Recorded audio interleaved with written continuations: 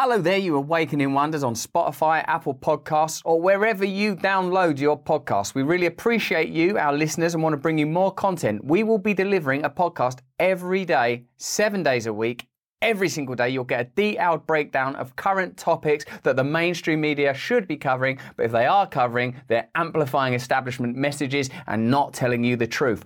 Once a week, we bring you in-depth conversations with guests like Jordan Peterson, RFK Jr., Sam Harris, Vandana Shiva, Gabor Mate, and many more. Now enjoy this episode of Stay Free with Russell Brand. Remember, there's an episode every single day to educate and elevate our consciousness together. Stay free and enjoy the episode.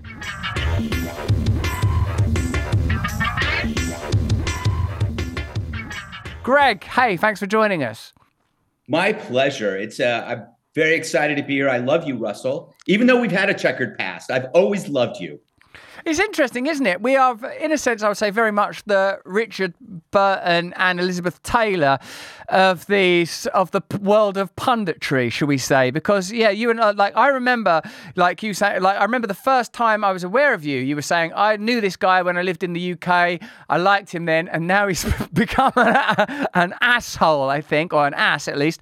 And I was like, oh, what's going on? And but actually, it was like, do you think, what does this indicate? Has the culture changed? Because I suppose you would have once been, given that I first saw you on Fox News, associated with, we all know what we associate Fox News with. Is it libertarianism? Is it populism? Is it conservatism? Is it sort of like right-wing Christianity? There's a sort of a whole group of ideas around Fox News. And then and I was a sort of exiled from Hollywood, brattish show-off, online. So, and yet somehow we've found ourselves agreeing about a lot of issues. What do you think's changed in the culture, Greg, for us to have found this alliance? That's a good question. I feel like I was always an oddball in any employment I was in. I mean, I was the editor of Men's Health, and I was smoking and drinking. When I was at Maxim, I was engaging in mostly homoerotic humor to subvert the audience. And at Fox, I wasn't like the other anchors. And I was always interested in you. I always found you interesting. And I knew there was something there that I identified with. And I think that's why I was so frustrated when I can't even remember why I was shitting on you. I can't remember why. But this is the flaw of doing 24-hour cable news. I probably saw a clip and I needed to fill a bucket. And so I used that clip, and then I go, this guy, who knows what you were talking about? You probably don't even remember. I don't remember. But that's what we did. And then you see it, you go, wow, why is this guy doing it? And then you came back, and then you said I had a face like an anus, and which in some ways is realistic. There's an orifice. That's everyone's face, Greg. That's not unique to you. You don't look like an anus, and I'd like to take this opportunity to unreservedly apologise to you for being rude. And I think what the videos were, it was when Bill O'Reilly was the most prominent Fox News voice, and I used to, I think, do little videos commenting on Bill O'Reilly's content, but also the same way that I've always done with sort of, let's call them Fox-style pundits, over time and while watching them, developing a kind of affection, because I'm old enough to recall that when a family would contain people that were of the left and of the right, and that wouldn't be cause for actual hatred and condemnation. You wouldn't refer to people who had different political views as a basket of deplorables. You wouldn't say that half of the population shouldn't be allowed to vote or should be debugged. You wouldn't escalate a kind of a populist demagogue to the sort of heights of a 20th century military dictator. Everything has become more incendiary, more conflagratory, I would say. So it's like then, even 10 years ago, when we were first communicating, albeit through aggressive hit pieces on one another, the world was less filled with invective, and something's become concentrated and amplified, Greg, hasn't it? Yeah, you know what it is? You could trace it back to the phrase political correctness, because that used to be a positive attribute in the sense that I'm morally superior to you, and you have to reach this point. But then I keep getting higher. And then that turned into, well, the political became so personal.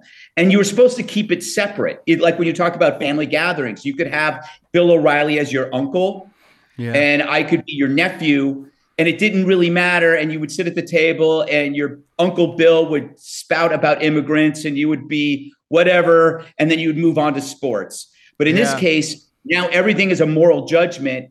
I can't sit at the same table with that person. And then that escalated to, this person is evil, and I have to cut that person out of my life.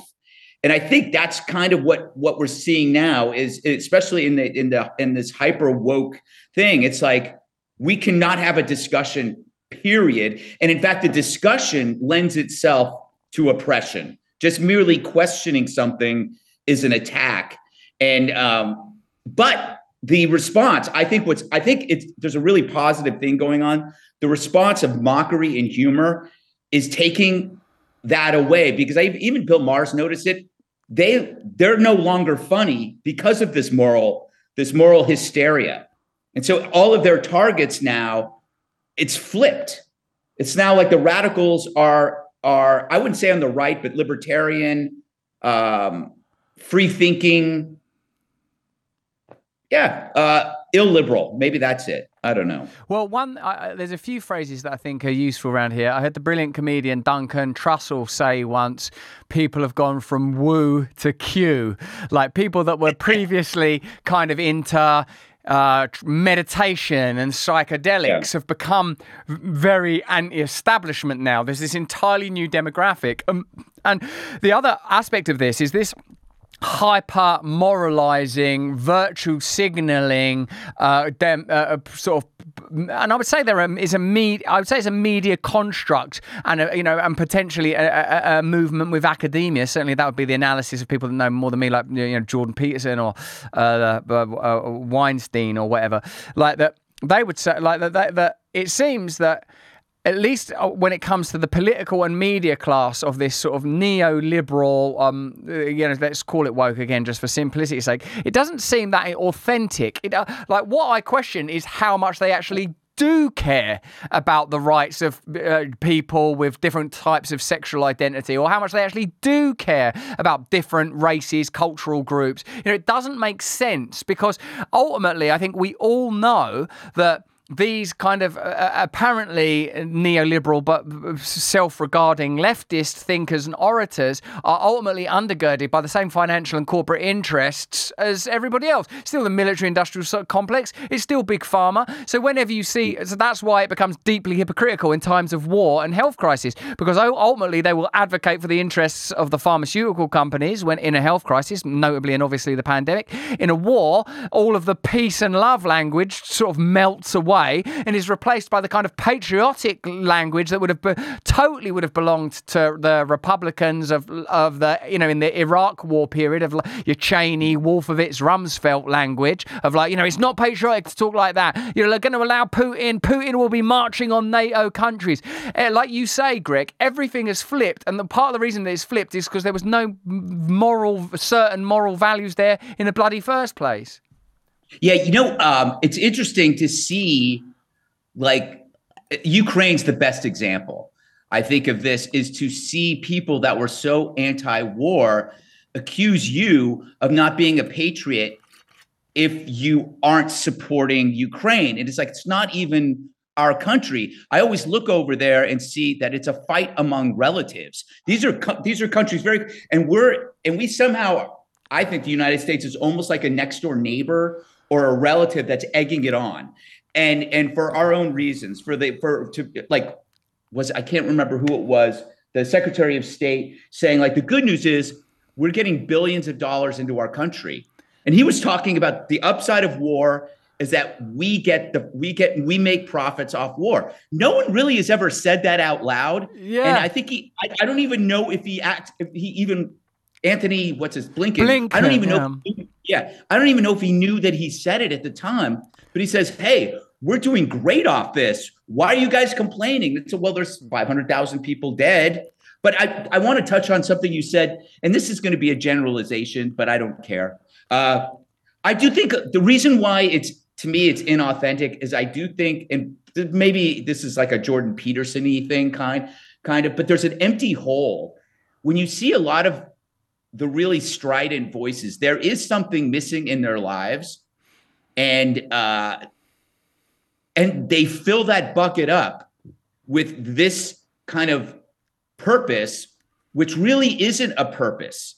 It's just where they place their emotional meaning for attention. So they get the attention for whatever screaming they're doing. And I think at the end of the day, they're not really happy people. They haven't found peace in their lives, in their family life, and it might not even be their fault. It could be our society has created a weird environment where some people can't find meaning anymore and are lost. And so they put it in these, the false idols of politics. I mean, that politics becomes their religion, but the only problem with their religion is that there's no forgiveness. So that's the wokeism is a religion without forgiveness. If you violate the original sin of oppression, your ancestors are guilty, whether it's Jews or it's whites in the United States. There's no forgiveness. So you constantly have to take on the role of oppressor. It is a religion without confession or without forgiveness. But I think people treat it as a religion until maybe I hope that, like, there's so many young people that are into this kind of phase, and I can't help but think it's filling up something in their lives that isn't being filled by other things. And I think it's relationships. I think a lot of these people do not have relationships in their lives, people they can talk to. Because like a friend would tell you, Greg, you shouldn't be gluing your hands to a painting, or why are you blocking traffic of people who are trying to get to work?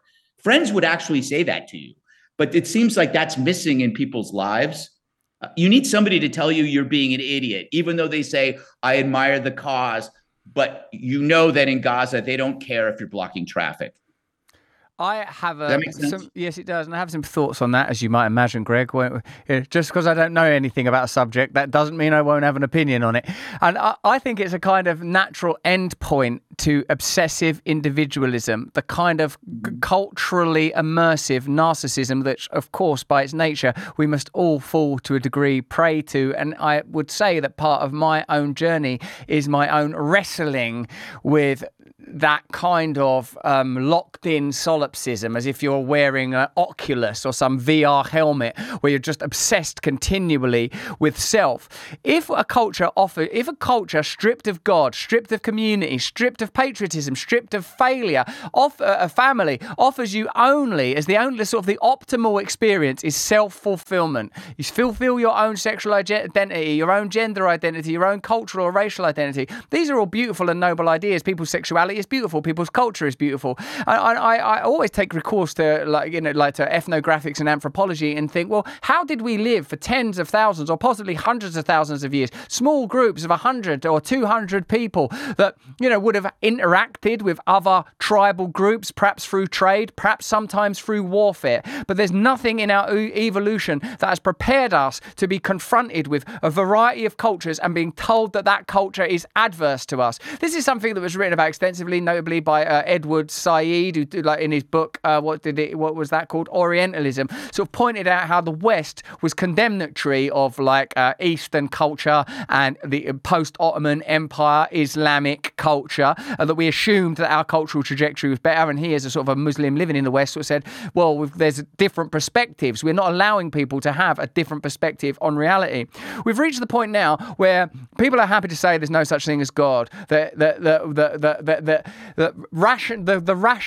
To sort of mangle C.S. Lewis, the rationalism that we use to posit that there can be no God is itself evolved from a godless set of meaningless processes, that a set of random processes led to a consciousness that is able to ascertain that there is no meaning and no purpose in the world.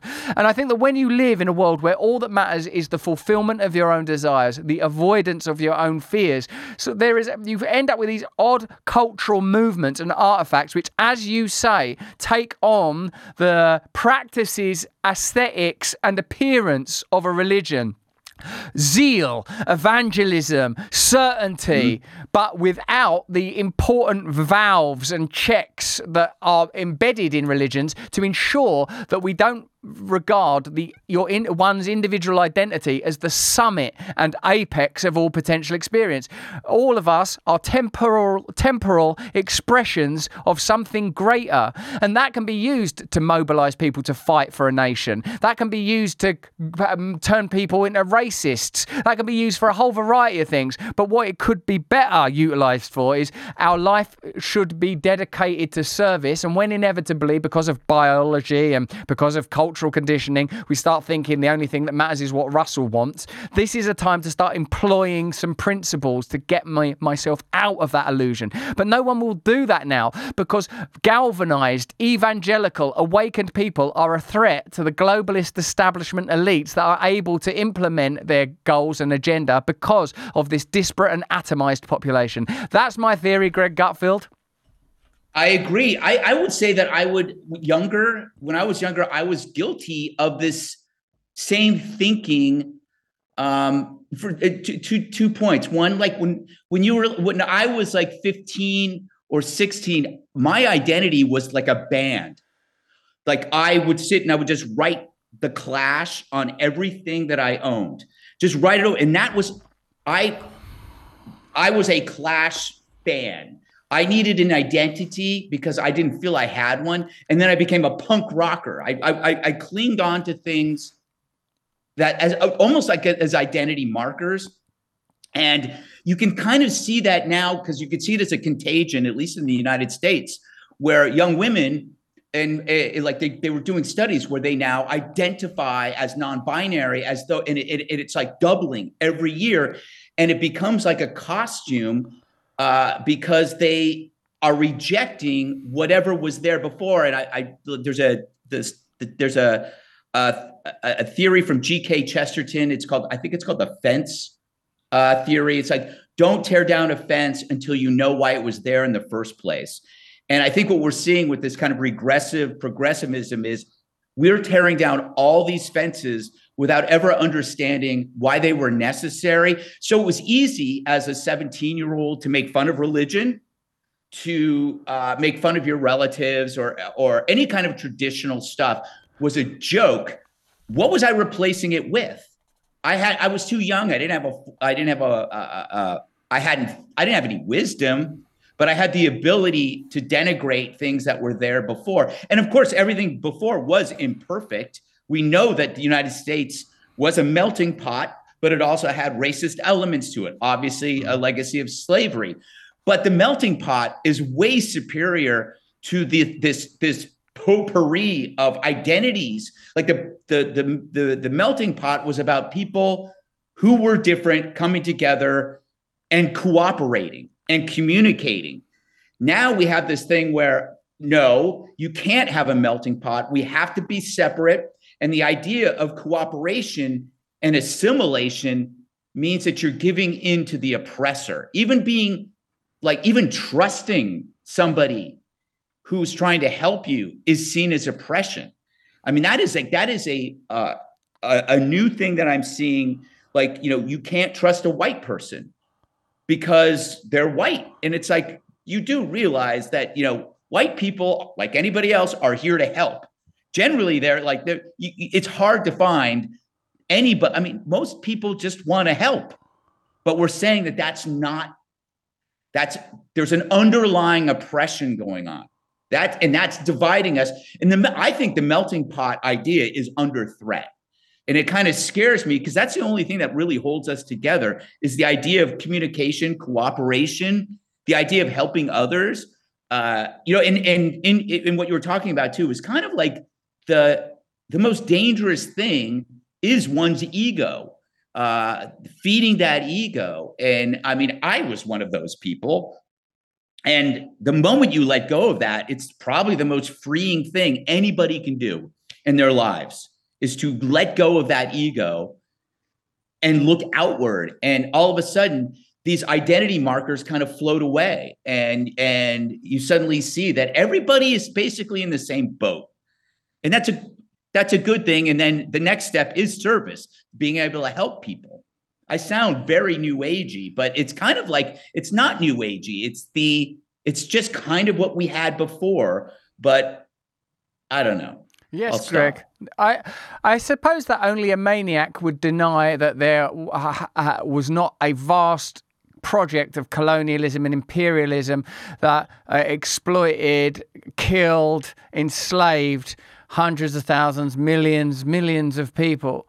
But similarly, only a lunatic or a fool would believe that the best way to navigate and placate the legacy of that would be through globalist conglomerates and global organizations and corporations. The sort of the utilization of these kind of ideas through massive corporations and global NGOs suggests to me that the agenda is not about individual freedom, but in fact the opposite of it. Now, Greg, to pivot slightly, one of the sort of great cultural moments of the last few years, which I think has shown us how legacy media and independent media are rubbing against one another and affecting one another, has been Tucker Carlson's departure from the Fox network and his establishment of his own news network, or his own channel certainly, and his own relationship with X and social media. As a person that works within Fox, I saw, and we talked about the bit, and that's when I called you, in fact, Greg, when you said about, like, I have two words for you, Tucker Carlson, when the corporate interests will censor voices that are anti-war or anti-farmer or like antithetical to their interests. Tell me now what you think Tucker Carlson's time at Fox exemplifies and what his departure from Fox means, without getting yourself in trouble, because I realize you've got a job. Yeah. What I was referring to, and it's common knowledge, and he's talked about it, is that galvanizing advertisers against you over time is meant to destroy you. It's meant to censor you. And I think that this was building, and it was, Media Matters and other groups had targeted him. And that's where I said, I think when I was talking about two words, I was talking about that's what happened to Tucker. Over time, they just wore it down. And for him to survive, and everybody who is, I would say, interesting, has an original point of view. For them to survive, it has to be untethered from advertising. It has to be, because advertisers are now the censors, and they're not brave. I think this goes back to what we were talking about, the kind of the wokeism. They embraced the wokeism kind of as a Trojan horse to protect themselves from their profit making, the rent seeking. They can point to the fact that we have DEI, we have equity hires, we're good. We have these special days in our company. But meanwhile, they're doing exactly what a corporation does, which is the bottom line, to grow their influence and their power. I think I think Tucker has said this, so it's not just my opinion. It wasn't about Fox. Fox never told him what he couldn't say, but you could tell from the advertising and the pressure on him that was in my opinion the leading pressure on his exit. But I don't have proof that there was a meeting. I just, he to this day still doesn't know. But I do think that Fox never told him he couldn't say anything. No one's ever told me I can't say anything. For example, when I said his name, people thought, oh my God. I never, they were like, whatever, that's what you can do. That's why we have you here. And I think I made it clear that it was more about this pressure from advertisers. And I knew this in magazines, that advertisers hate the customer, which is so strange. They really hate the customer. They think you're stupid. They don't want to be near the editorial that the customer likes, because somehow we're Neanderthals. And that was true when I was at Maxim. It was true when I was at Men's Health. The stuff that sold the magazine, advertisers hated. So you ended up with magazines like GQ or Esquire, which nobody read, but were this thick, filled with advertising, because that's what it was. And I think you see that in broadcasting, that those with the most advertising tend to have the emptiest editorial. There's no perspective. There's nothing that like interests you. And once you get interesting, or you dare to get outside this circle, then it flips on you, and then they come after you. And I think that's why. So Russell Tucker going and creating his own network, what you are doing on Rumble, what Dave Rubin is doing, what Joe Rogan is doing, what the Weinsteins are doing. That's like creating this whole new world where people can go and create their own thing, get their own subscriber base, and make a living in a career without having to think about upsetting a soap company, or a shoe company. Meanwhile, the shoe company is having shoes made by, 12-year-olds, but they're lecturing you on diversity and equity, but who's making their shoes, or drug companies, the drug companies, why are they advertising? They're advertising to exert some kind of pressure. Sometimes it's weird. I don't know if you see these drug companies, it's focusing on like one drug that like nobody has ever heard of or used, but they're still advertising. Do you ever notice that? Like some of these drugs, you're like, are there really a lot of schizophrenics? Like, they'll do a drug for like a very specific kind. I'm like going, is a schizophrenic watching this show and going, I don't know if that's the case. I just think it's there as a presence to say, hey, we're here. Just a reminder, Yeah, it's extraordinary the way those models must function for there to be a constant ambient presence of.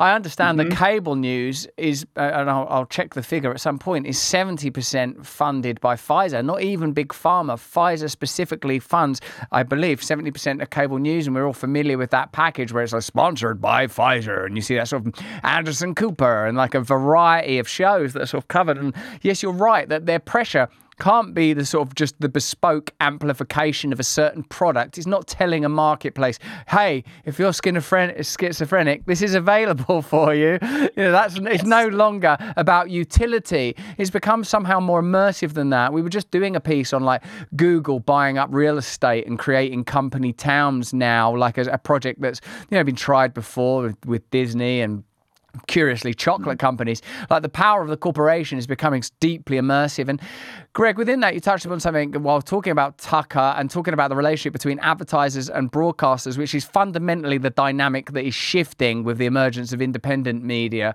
that I think is significant, that both the sort of the marketing class and the professional journalist class, I might say, hate ordinary people. They hate their audience. And I feel this antipathy. And I spoke to Greenwald about it, that other great GG in the public space, Glenn Greenwald. And he said that that the establishment now is no longer sort of masking its disdain for ordinary people, that they sense that through media control, through censorship laws, through increasing authoritarianism justified by crisis, they don't need to be like a Rockefeller tossing dollar bills out of a passing limo to maintain some plutocrat mystique and affability with ordinary people. Now they're just like, we are going to have so much power, after the next set of wars or the next pandemic or whatever the next thing's going to be that legitimizes more authoritarianism, that there's no need to maintain good public relations.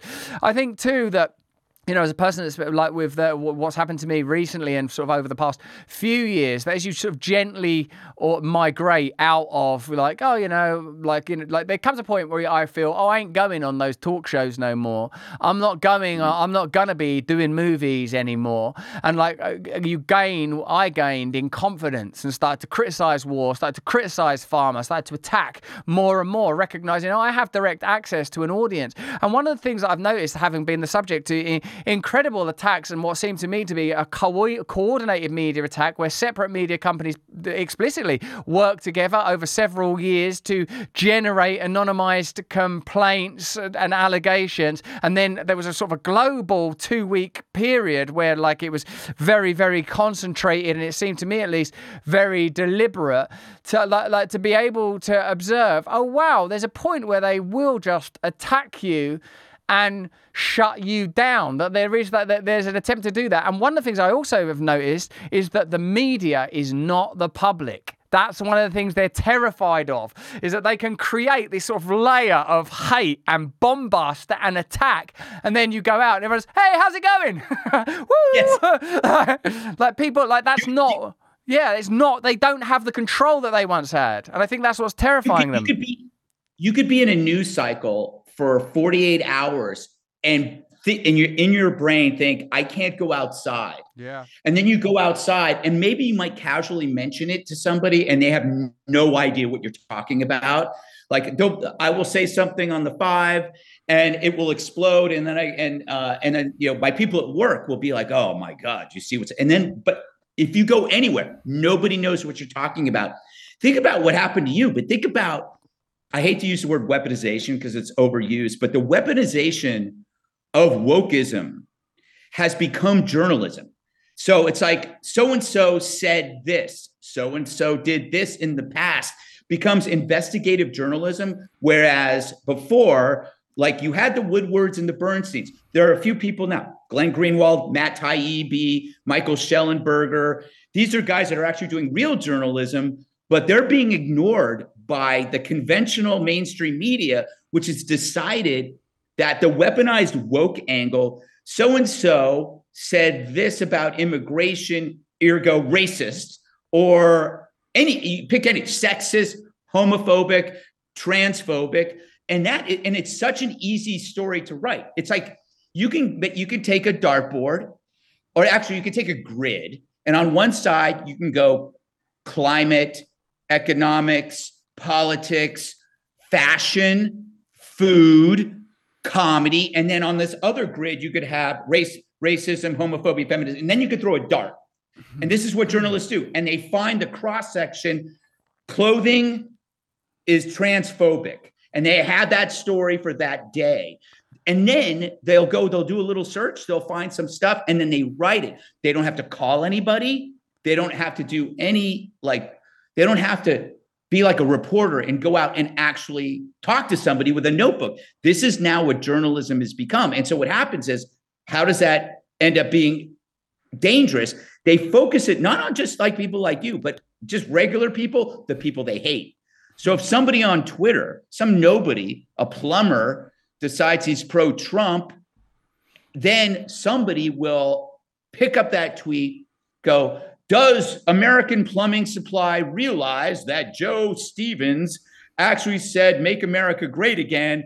And they CC the company, and then that guy gets swarmed. Or this bakery had a menorah. I don't know. They were like they focus on these things, and then what they do is they amplify it.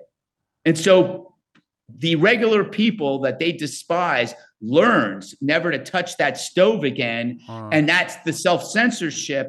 And I'm just going to go back to my life. Why did I go online? Why did I say that? I'm just going to shut up. So the media has become an engine of censorship on behalf of whoever they're working for.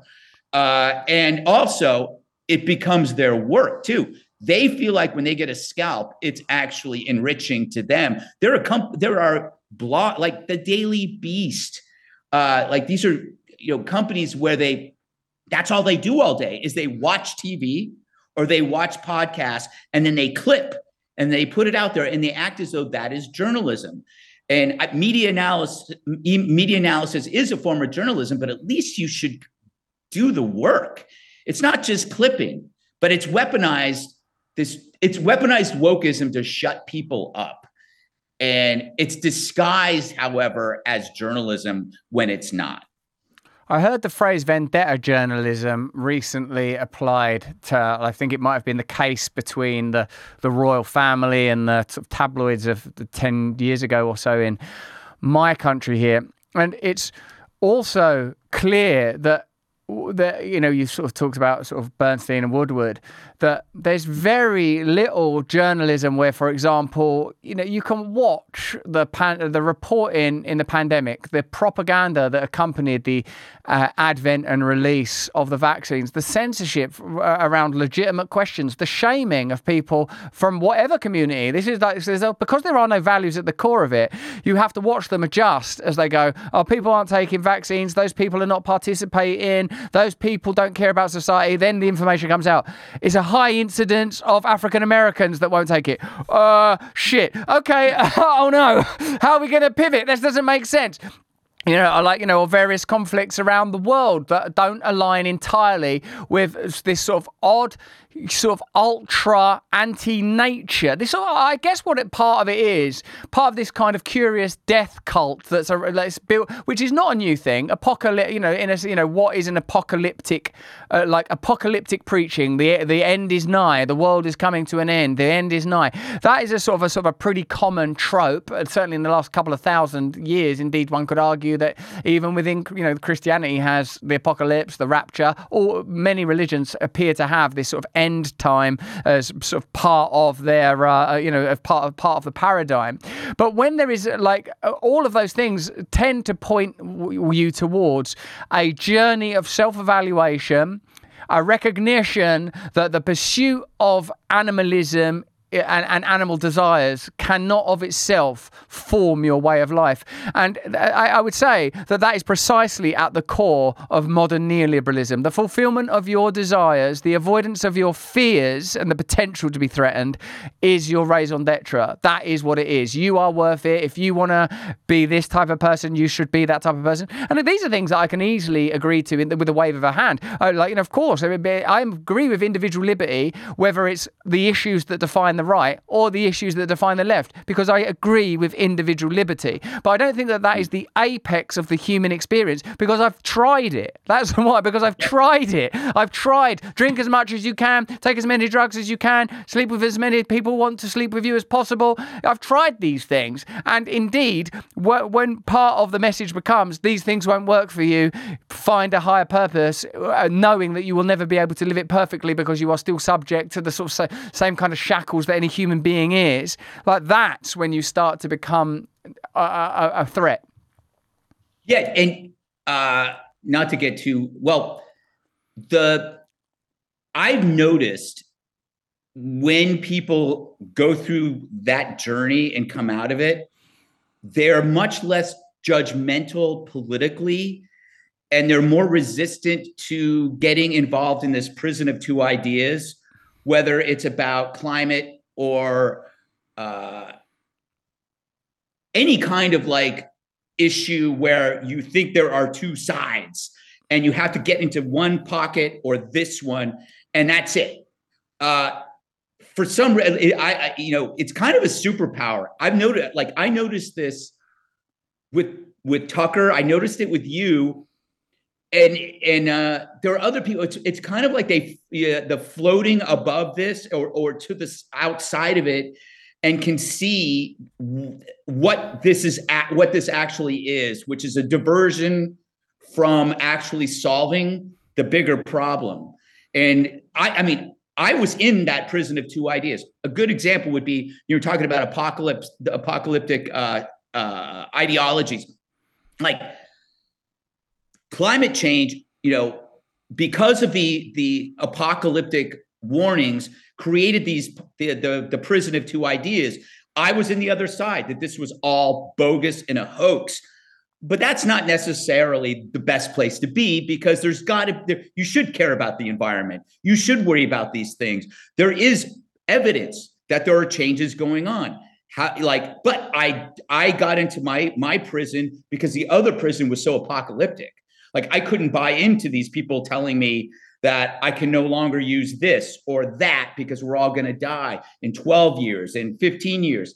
So those apocalyptic visions predictions create this kind of opposite side, and it's like the death of progress. That's why I kind of like RFK has said some things that sounded apocalyptic, but I think he's changed. I think that when I listen to him, he's a true environmentalist without being reliant on like inaccurate climate models. He just talks about the stuff that he knows, that he's been through. He's been, from the beginning in environmental. He's somebody I can listen to, and he listens to me. He listens to people like me. He doesn't brand me. Like there were people that used to say that if you were a climate skeptic, remember they would use that phrase, a climate skeptic, you should be imprisoned. Like this is or a climate denier, which would put you in the same, realm as a Holocaust denier. Those were the phrases they used. And that would just create a complete negative reaction.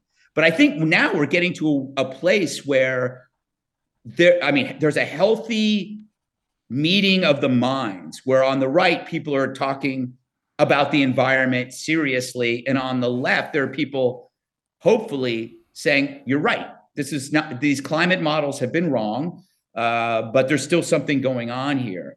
But I think that has always been the problem. But the superpower is stepping out of that. And I think that's what you were getting at. Is like you somehow got out of that, and you can look down at it, or I don't want to say down at it, but look at it from a side and see how wasteful this prison of two ideas is.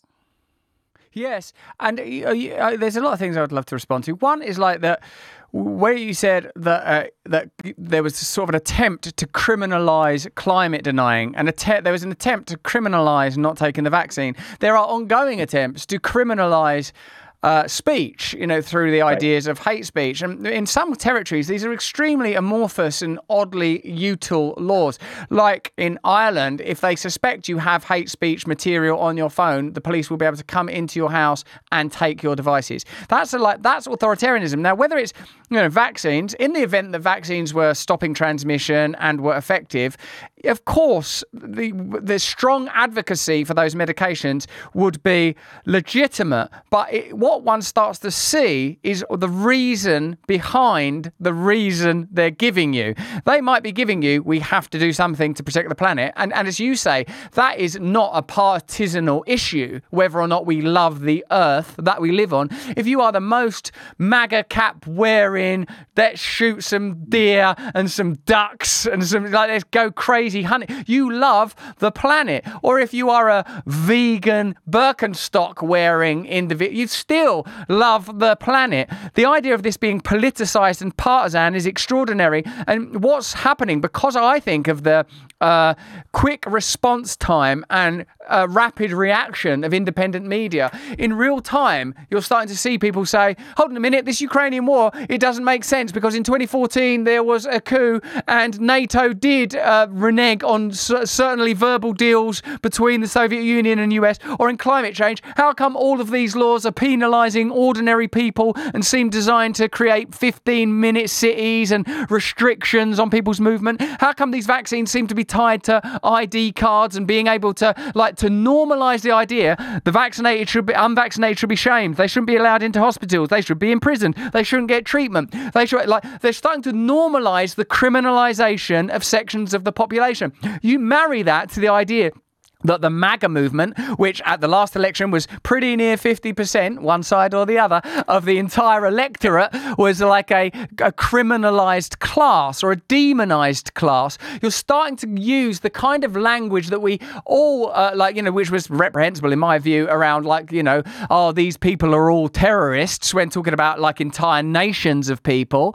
You're seeing it applied to domestic classes. Now, that's not a coincidence, because we now know that agencies that were dedicated to legitimizing the pursuit of certain foreign interests, that didn't go well, for example, in Iraq, are now turned in on domestic populations. That's not just in your country, but in mine. There are units of like counter-terror became counter-COVID. This is stuff we've done content on. It's observable. So if you can criminalize an entire population, of course you have to increase authoritarianism, and that's the goal. So I guess one of my questions, as well as whatever responses you want to have, is what kind of tyranny and dictatorship do you most fear? The populism of Trump, which legacy media are spending a lot of time. We called it Dictator Month, like it was Shark Week. Every CNN or MSNBC show is Trump's like Mussolini, Trump's like Mao, or is it a kind of more technological dictatorship, a kind of technocratic cadre of an aristocratic class that are telling you this is the reason we have to control you,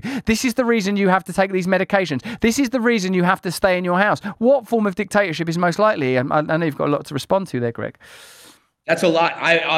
For me, it would be the latter, because everyone, when you see the media going after Trump, there's not a shred of evidence, because they have 4 years to look back on.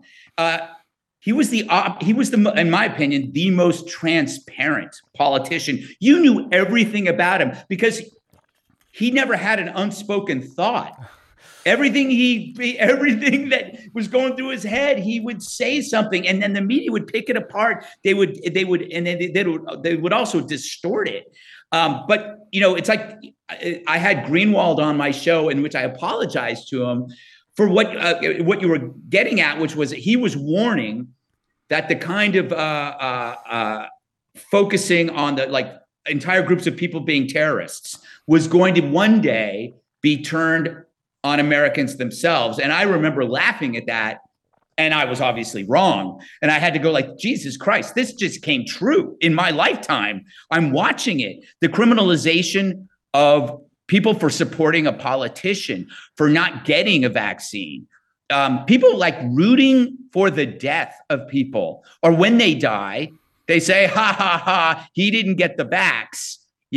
However, if anybody had done that about a different behavior that caused their death, you'd be if you happen to be a criminal who died, and you said, well, you lived the life, you would be attacked. But if you didn't get the vax, and also you talked about speech. I've noticed the description of hate speech got so big, and then it kind of changed into misinformation. Now it's misinformation, and I love how they say misinformation and disinformation, and then they like to go on what the difference is, and it's just basically what they're saying is, if you disagree with us, that's misinformation. If your counterpoint is disinformation, so that's actually now the same as hate speech. You can be criminalized. You should be banned or blocked from social media. This is why I like what Elon did with X, with the community notes, is exactly what you're talking about. When the independent media comes back and says, wait, hold on a second. Now we have that almost in real time. You'll have somebody like Biden come on and say something that's completely false, or whoever's posting for him. And then within minutes, community notes comes up and just says, nope, you're wrong. And it took the power away from their misinformation. I'm fine with their misinformation. I'm fine with their disinformation. I don't want to ban it, but don't call us out on the same thing when we call you out. And to your point, everything is now political. Your health is political. They politicized just the environment. These are all things that we should agree with. They politicized crime. It should be, if you're a victim of crime, that should be basically the primary focus. But when you talk about a victim of crime, and it could be a woman, it could be an Asian woman, they go, well, yeah, but you look at the criminal, look at society. We have to deal with this. The prisons are oppressive. Bail, the guy, the guy was out on bail when he pushed the woman in front of the subway. And they go, well, suddenly that becomes a political thing. And now when you have crime going up in specific cities, that suddenly becomes a political issue. And you have to defy your own common sense. You have politicians that know it's unsafe in DC, but they can't talk about it because now it's a political issue. to have a kind of set of clear and reliable values, and it seems so obvious that it's ridiculous that it has to be stated, you should be able to cross out the word Trump or Biden and just say, this thing happened. Primaries were cancelled in Florida. Is that good or bad? And you shouldn't. Right. And that's actually bad because it's not democratic. Won't participate in debates. Created tax cuts for the richest sector of society while in office. You should be able to say it without, didn't deal with the pharmaceutical industry, continued with a bit of legislation. It shouldn't matter, because what's happened is we've allowed our perspective to be magnetized. Polarity, I've heard, is a requirement for energy. Without polarity, you cannot have energy. And it's as if we're being sort of trapped in an odd field of that it makes it impossible for us to progress. The word I keep returning to, and the idea I keep returning to, Greg, is decentralization, because it's the only way, and the people that I've spoken to on the right, it seems, are more amenable to this than elsewhere. It's the only way to diffuse this is if you say, look, why don't we put aside what your feelings are on, guns, abortion, the environment, immigration, whatever it is, gender identity, religious identity, and just say, would you stand on a platform, an anti-establishment platform that's ultimately about bringing control as close to your community and your individual life as possible? That should be perhaps, that is perhaps one way of diffusing this. There are some areas where a degree of centralized authority is useful. National defense, law and order, the building of roads, hospitals. There are all sorts of areas, but there have been experiments where people have democratized, for example, the distribution of budgets. And it seems to me that what's being resisted here is, like you said when talking about the new economics that have emerged in media, what's being resisted is, hold on, look at what happened in Napster,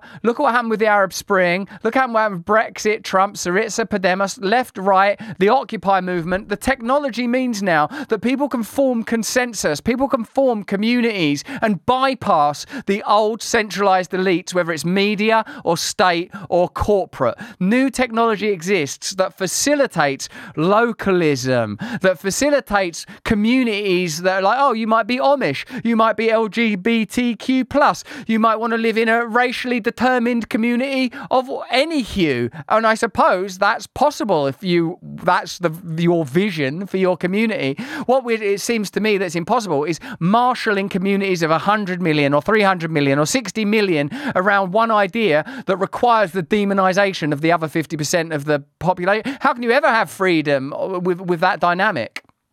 Yeah, while you were talking, I was just thinking about this, that right now what you're seeing is the decentralization of, I would say, of media, obviously, and through the internet and social media, you're seeing people, it's like the democratization of voices. Literally, people have their own voice.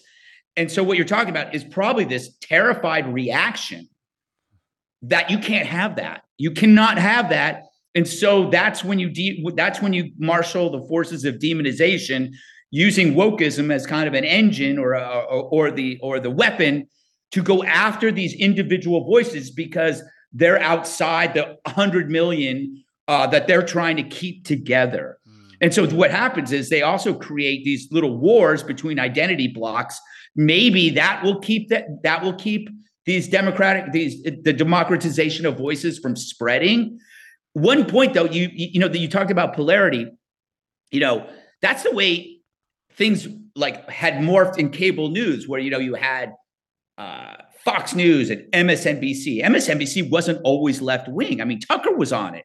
And then you had CNN CNN kind of like deflated because it didn't know where it was, and then it just went far left. But what was interesting, who's the most successful cable host probably in modern history was Tucker, the most anti-polarity person. What was interesting about his show, and I don't know if you were, I think you were on it, but he led the charge of breaking out of that polarity. Like he would take, he would take positions that other anchors at Fox wouldn't, or he would find himself on the other side of a lot of things, or just on no side and just asking the questions. He was proof that you could be anti-polarity and the audience would crave it. And all of a sudden it was like, oh, I love Tucker. And it's like, but and a right winger would say that. And then a left winger would say that. It was proof that it worked for a time anyway, until the advertisers started to scare themselves. Like they would, like if one advertiser dropped, then another one would drop. They all got terrified and they ran. But he proved that you could get energy. He broke out of the, like you said, you get energy in this and you make money off this, but he somehow decided, or he knew, or he always was that way, got out of it and showed that it could work, which was pretty amazing. Yeah. And what is clear in cable news in particular, and a lot of these ideas I first saw articulated well in the book The Revolt of the Public by Martin Gurri, which it seems most people are kind of aware of now, was that cable news, of course, had to become, they no longer had to, like, I even remember when I first worked in Hollywood, that there were famous movie stars that were Republican, and they would just keep quiet about that shit. Like, you know, and it would be sort of all cool, and it'd be okay. Like, and then sort of something happened where late night TV, say, they just went, we're not even going to cater to the idea that people might be watching this, that anything other than what we know the entertainment industry is, which is the kind of Democrat where it's sort of a vocal concern for social justice as long as it doesn't have any kind of impact. I mean, it's clear to me that what globalism is predicated upon is, in particular through organisations like the WEF,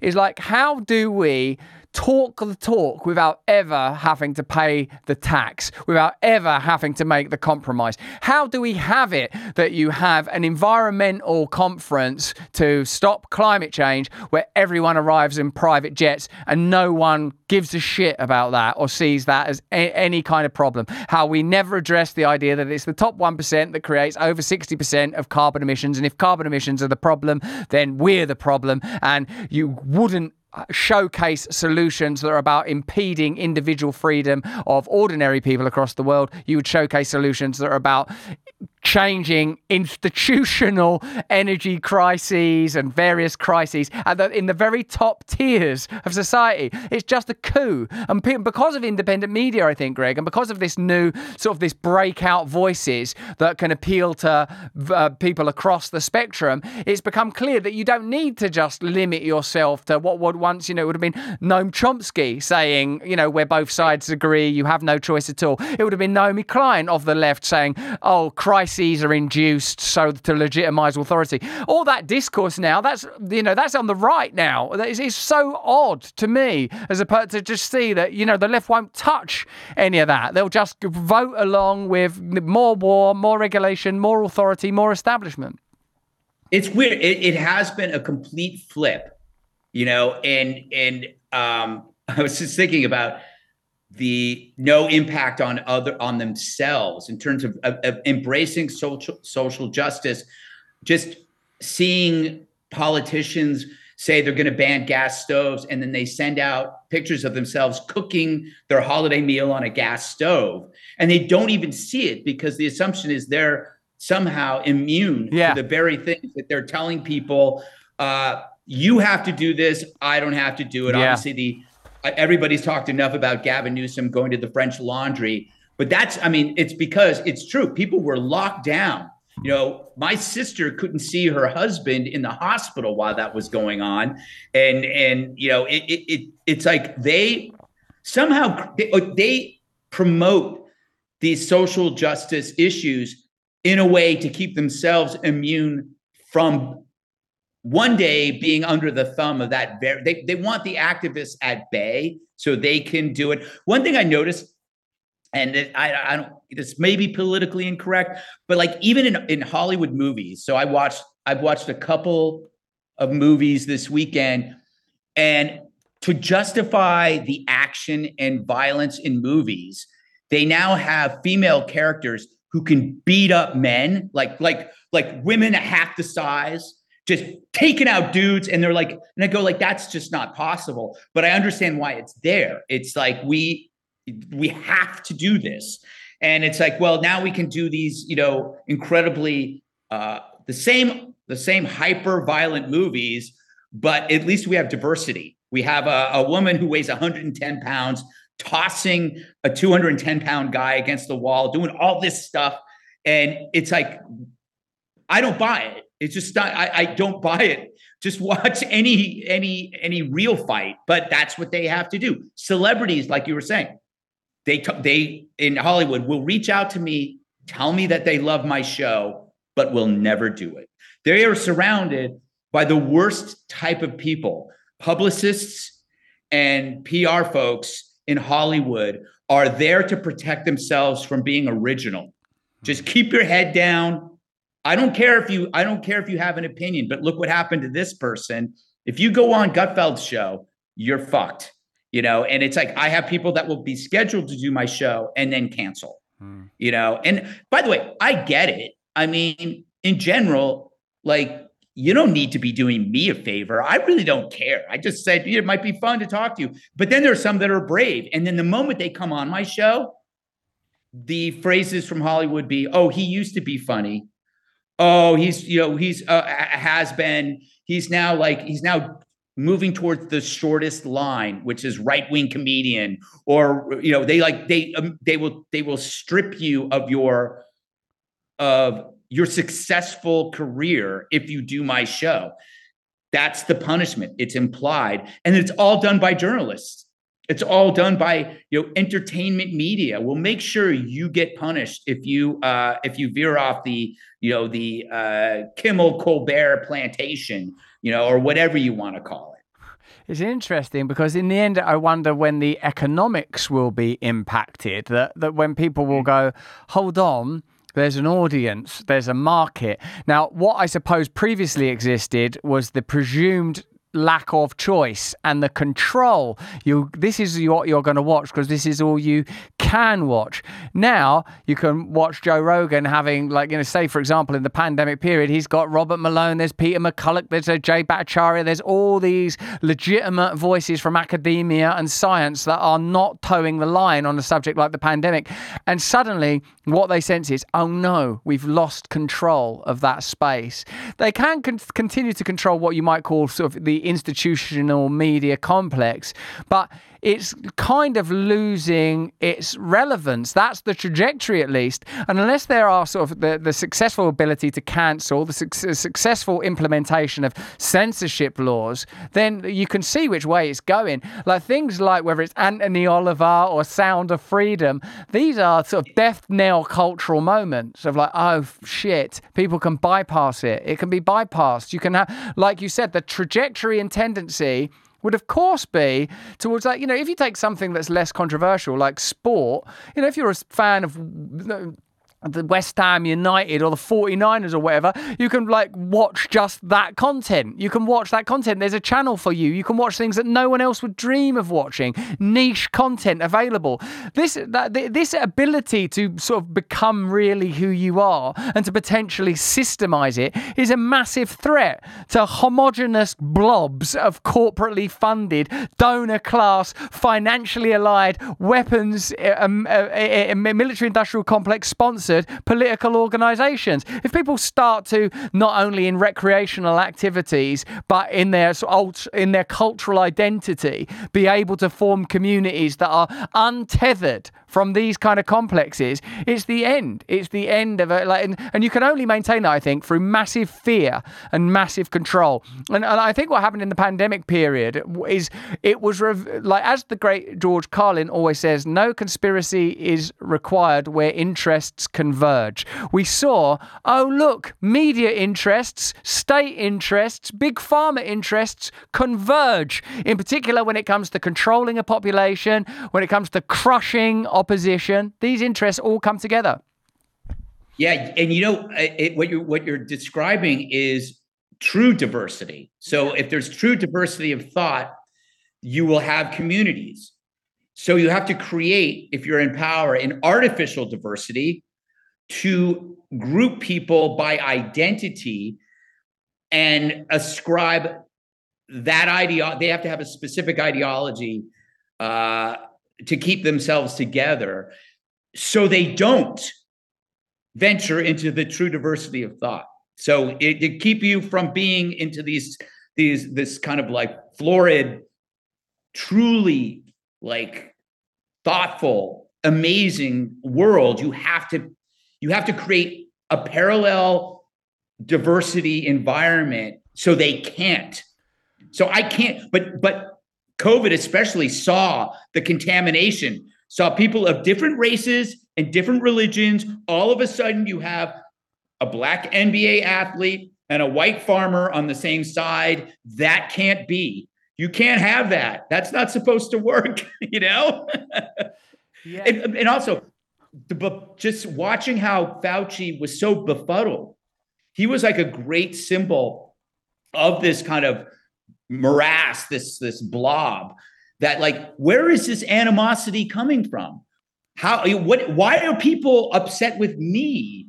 I'm shocked at this. And it's like, well, you're missing out on everything, right? You are missing out. Those people have every right to be pissed off at you, but he was so removed from everything, and that he found comfort in mainstream media. He would go there and the anchors would be, oh, you're having a rough time, you know, Dr. Fauci, you know, all these people just don't understand the great work you're doing. And he's like, oh, the threats I'm getting. It's like, everybody gets threats. Everybody gets threats. You haven't lived until somebody said they're going to kill you. That's just the way it is. But for him, like, to be there and just go like, oh my God, you know, my life is so hard. And he goes, well, you have to understand that they don't trust you. And they have a right not to trust you. And they have a right to be angry. There are people that couldn't see their dying relatives because of what you proposed. And I know them. I mean, there are people who had to hold their hands of dying relatives in the last hour because they weren't allowed to see them. This was something. And meanwhile, you expect me to believe that, like, that would have been enforced upon somebody like a Gavin Newsom or any congressman? No, it was just the rest of us.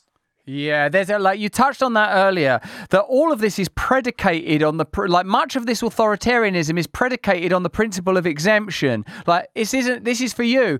That's why we can censor speech, because we know what ideas you should be exposed to and what ideas you should. What's wrong with people hearing some information that isn't true and going, well, I don't know, man, maybe I believe that, maybe I don't. Is it that they're trying to protect us from that information, or is it that they're trying to prevent us having that information precisely because it is bloody true and is likely to generate a type of insurgency?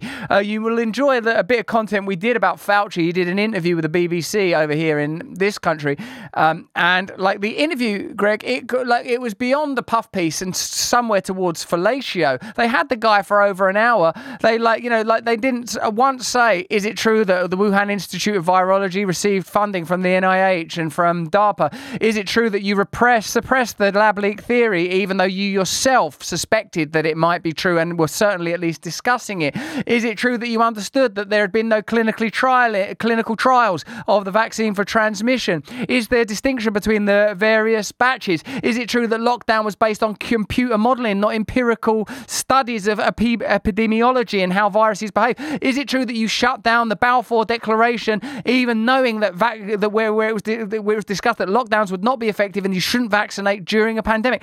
None of these questions. Just like, do you power walk now? Do you work out? Oh my God, you're great. It was incredible to watch it take place, and people are starting to sense it. I want to add to something you said a little earlier, that what the other thing the pandemic revealed was a kind of unity that crossed the lines that are supposed to be in place. And I'm reminded, and therefore you have to mischaracterize, for example, anti-vaxxers. Anti-vaxxers has to become a synonym for MAGA Trump. And then you have to deal with the anomaly that, hang on a minute, there's an unusual amount of vaccine hesitancy among African-American people, maybe because they've got a reason for not trusting the state. Let's have a look at history. Yeah, this is starting to make sense now. We did a piece like earlier on sort of kind of FBI malfeasance and misuse of surveillance powers. And in it was revealed that they had infiltrated and spied upon BLM and January 6th protesters. So it doesn't matter. You might think you're all over that spectrum, but as far as the deep state and the globalist, the true power is concerned, you're just some people that are making some noise. This noise is convenient right now, we'll allow it. This noise is convenient, we'll amplify it. This noise is, they're just using faders. They don't care about individual freedom. They care about dominion and centralizing authority and legitimizing that process so you can bypass national sovereignty, let alone individual freedom. So you've got centralized authority at a global level. Forget like your individual community. They're taking it in the opposite direction than it's trying to travel in, i.e. the trajectory of technology is trying to take you towards true diversity, true community, real freedom. Oh, you're a whole Muslim community. Oh, you're a gay community. You're like, that is what could happen. Oh, you like to own guns. Oh, you've banned guns. Oh, you abortion at this time. Oh, abortion is like, this could happen politically if people are willing to let go of judging other people and willing to bind and oppose true power. Yeah, I don't know if you've been following out here. There was a mayor of Boston who had to defend her non-white Christmas party, and she only had to defend it because she got caught. They sent the email out to white people by accident. So she got in trouble. And it was just a perfect encapsulation of how far we have come from like the melting pot to certain groups need to have their own Christmas party. And that's how we're going to be. The COVID lab leak, we have to remember, this is another example of how they weaponized wokeism, that if you brought up, and Greenwald mentioned this a long time ago. If you brought up that it was a lab leak, that would then be tied to bigotry because it was the Chinese virus or whatever. You would be accused of being racist. However, then they would blame it on the wet market, which is culturally something that China is known for, and somehow that wasn't racist. So you could say, no, like in the beginning, oh no, it's the wet market, that's not racist. But if you say it's the lab, that's racist. It didn't make no sense. No, even because there is no true principle behind it, just an agenda. Yeah. Greg, oh man, thanks for coming on here. And I guess you got up kind of early to do this. Not really. I mean, it's what time is it? It's 11:18 out here. I did get up, did a little exercise, and I'm going to go back and exercise after this. What kind of exercise? What are you going to do? Some Fauci power walking? Exactly. I'm going to go to the indoor mall and just walk around with some little ankle weights. I'm actually I do Peloton because it's easy. Yeah. I hope you watch the instructor and not your own shows when you're doing that, Greg. Actually, you know what I do? I do listen to podcasts. Yeah. When I'm sitting there, because that passes the time. Yeah. Well, I hope that you occasionally listen to ours in the same way that we always listen and observe your content. Greg, thanks for coming on here. Thanks for starting the new year so fantastically with us. Thank you very much for your support and being open-hearted to me. I really appreciate it. Well, I'm always here for you whenever you want, whenever you're in town.